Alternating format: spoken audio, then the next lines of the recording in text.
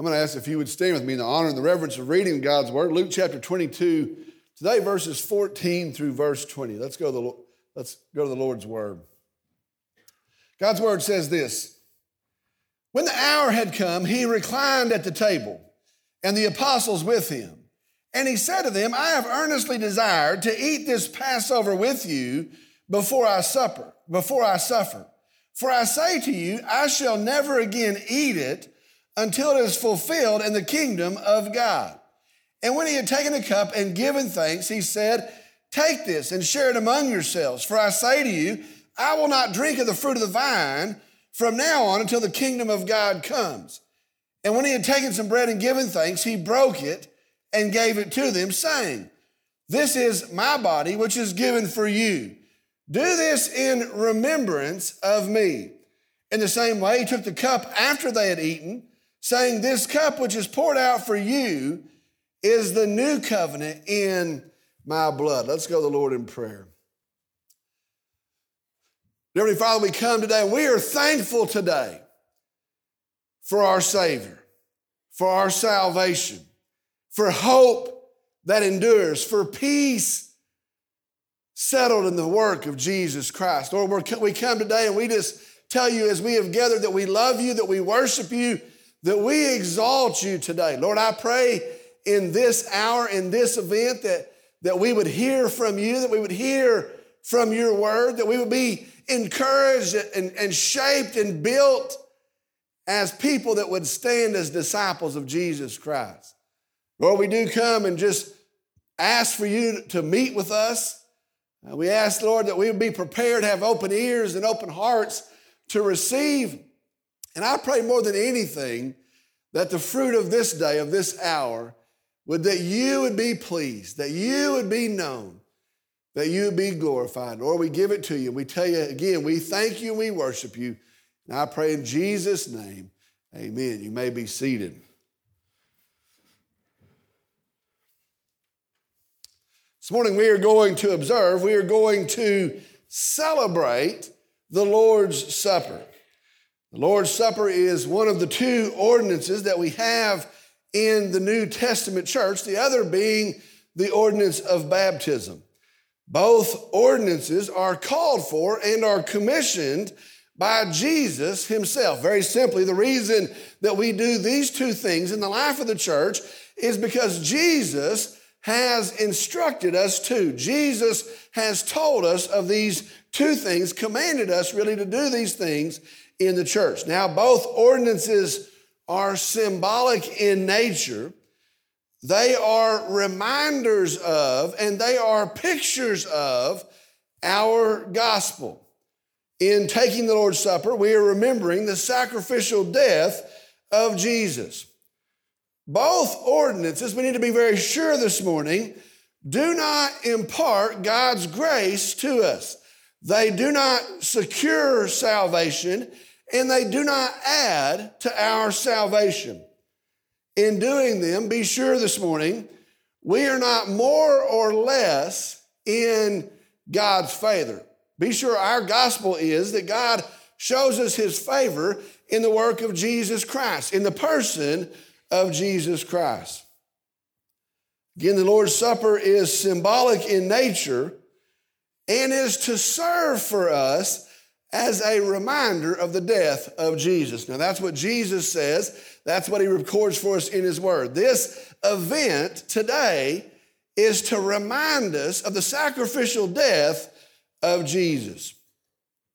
Today, as we prepare to observe the Lord's Supper, I want to work through the account in the Gospel of Luke, in Luke's Gospel, and in doing so this morning, I want to bring to mind to us 5 things that we are to remember today. 5 things for us to remember today. Now, I'm going to read those verses that we just read again, and then we're going to go back through them, and we're going to pull out 5 things for us to remember today. Now, listen to the verses as I go back through them. Luke chapter 22, beginning in verse 14. When the hour had come, he reclined at the table and the apostles with him. And he said to them, I have earnestly desired to eat this Passover with you before I suffer. For I say to you, I shall never again eat it until it is fulfilled in the kingdom of God. And when he had taken a cup and given thanks, he said, take this and share it among yourselves. For I say to you, I will not drink of the fruit of the vine from now on until the kingdom of God comes. And when he had taken some bread and given thanks, he broke it and gave it to him, saying, this is my body, which is for you. Do this in remembrance of me. And in the same way, he took the cup after they had eaten, saying, this cup which is poured out for you is the new covenant in my blood. All right, again, from those verses, we're going to pull out 5 things for us to remember this morning. The first thing to remember this morning is the hour. Remember the hour. Remember the hour. Verse 14 starts, and it says, when the hour had come. When the hour had come. Now, as this phrase is spoken, as it is recorded, it is setting the context for the Lord's Supper. Now, it could mean the hour of the Passover supper. It could mean the hour, the exact hour of this meal that he's having with the disciples. It could mean the hour that the events of the cross start to move forward. Now, we know that they surely do. Soon coming after this is his betrayal. Soon coming after that is his arrest. After that, his mock trials. And so it could be talking about the hour that the events of the cross began to move forward. It could mean the hour is at hand for his death. And actually, it means all of those things. But here is the thing to note this morning. Here's the thing to remember this morning. Jesus, eternal God, outside of time, has entered into time in the person of Jesus for this exact time. Now I want you to hear that again. Remember the hour. Jesus, eternal God, outside of time, has entered into time in the person of Jesus for this exact time. Now what that means is Jesus is in control.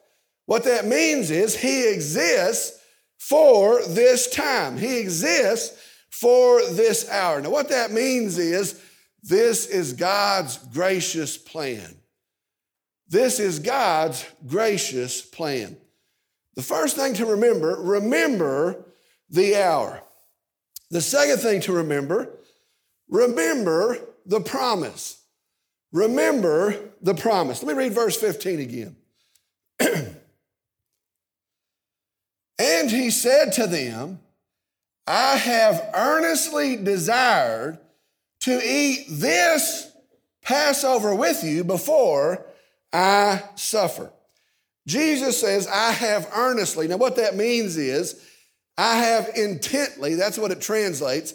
I have seriously, I have truly wanted to eat this Passover with you. And he says, before I suffer. Now, verse 15 really is a remarkable event. Verse 15 really is a astounding, huge event. Remember, the Passover observance instituted by God was to remind the people, to remind the nation that God was their deliverer. Now that's why he instituted it. They were to remember the things that he had done in the past, the mighty things that he had done in their deliverance, and it was to remind the people to look to God for their salvation, to look to God as their deliverer. Now more than that, it was also at the same time in God's wisdom to train the people, to train the nation, to look to the provision of God for their salvation. So it was a reminder of God as the deliverer. It was also to train them to look to God as the provision for salvation. Just like the sacrificial Passover lamb, through his shed blood saved them from the judgment of God, those that were under the blood were saved. In the same way, those under the blood of the true Passover lamb, Jesus, will also be saved from the judgment of God. Well, in this event, and this is why it's astounding, in this event, the Passover of promise meets the promise of the Passover. And all of that is in the person of Jesus. Jesus says, before I suffer. Now, can you imagine this? The Passover supper, you're taking it with the Passover lamb. Can you imagine that? All the faithfulness of God in the past has brought you to the point to look to the faithfulness of God in the present in Jesus. And you're observing the Passover with the Passover lamb. Today we remember the promise. Look to the Lamb. Look to God for our salvation. It is found in the person of Jesus Christ. Behold the Lamb of God which taketh away the sins of the world. The third thing we remember the prophecy. Remember the prophecy. Now understand, this is why we not only observe the Lord's Supper, sometimes you hear that, but it's also why we celebrate the Lord's Supper. We need not miss that. Yes, we as the church observe the Lord's Supper, but we also celebrate the Lord's Supper. All right, notice verse 16. For I say to you, I shall never again eat it until it is fulfilled in the kingdom of God. Until it is fulfilled in the kingdom of God. All right, jumping down to verse 18. For I say to you, I will not drink of the fruit of the vine from now on until the kingdom of God comes. In 1 Corinthians chapter 11, it says, for as often as you eat this bread and drink the cup, you proclaim the Lord's death until he comes. Now I want you to see this. The truth is this. Just as Jesus left, Jesus is coming again. Now, I want us to be sure of that. I don't want us to miss that. Just as Jesus left, he says that, he is coming again. That is what he has promised. That is what his word has told us. That is the prophecy to be fulfilled. We remember in the Lord's Supper and we celebrate in the Lord's Supper that one day there will be a new heaven and a new earth. For the former things will have passed away, and there will be no more tears and no more sorrow and no more sickness. For the tabernacle of God will be among men, and on that day, listen to me, we shall then face to face behold the Lamb. Today we celebrate what John told us in chapter 14. Just as he went to the cross, just as he has prepared for us a place through that cross, he will come again and receive us into himself, that where he is, there we will be also. Listen to me, friends. Today we celebrate Jesus is coming again. Jesus is coming again. So we remember the prophecy in this. The fourth thing is this. We remember the sacrifice. We remember the sacrifice. Listen to verses 19 and 20. And when he had taken some bread and given thanks, he broke it and gave it to him, saying, this is my body which is given for you. Do this in remembrance of me. Verse 20, and in the same way he took the cup after he had eaten, saying, this cup which is poured out for you is the new covenant in my blood.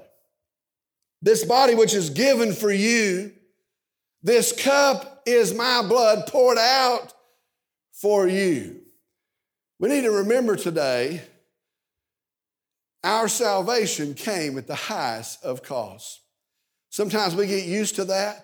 Sometimes we become flippant in that. Well, Jesus died on the cross. Through him, we have the forgiveness of our sin. We need to be aware today. We need to remember today, Jesus paid the highest cost for our salvation. It is through his shed blood. It is through his suffering. It is through his cross. Our salvation, listen, is offered to us in God's grace, but it is not cheap and it was not free. For us, our sin is paid for in the blood and the death of Jesus Christ. We need to remember that. That's what he calls us to remember. Notice it says, this is my body given for you. He says, this cup, his blood is poured out, his words, for you. The truth of our gospel is the penalty had to be paid. The penalty wasn't erased. The punishment stood. The wrath of God had to be satisfied, and Jesus paid it for you. He paid it for me in his sacrificial death on the cross of Calvary. Isaiah 53:5 says, but he was pierced through for our transgressions. He was crushed for our iniquities. The chastening for our well-being fell upon him. And by his scourging, listen, his literal scourging, we are healed. Listen to the words he uses. And he did it for you, for me. Fourth thing, we remember his sacrifice. The fifth thing we remember today, we remember the new covenant. We remember the new covenant. Listen to verse 20 again. And in the same way, he took the cup after he'd eaten, saying, this cup which is poured out for you is the new covenant in my blood. In Jeremiah chapter 31, Israel was promised a new covenant. They had broken the old covenant made through Moses. Well, understand today, Jesus, the person of Jesus, he is the mediator of the new covenant. The new covenant is made in his blood. It is secured in his blood. Now, what that means is this. Through Jesus, through his blood, through the work of the cross, we have the forgiveness of sin. Now, I want you to know what that means. There is not forgiveness of sin. There's not peace with God in any other means. It is through the work of Jesus, the blood of Jesus, that we have peace with God. That is the covenant. That is the promise of God. Through the death of Jesus, we are forgiven of our sins and find peace with God.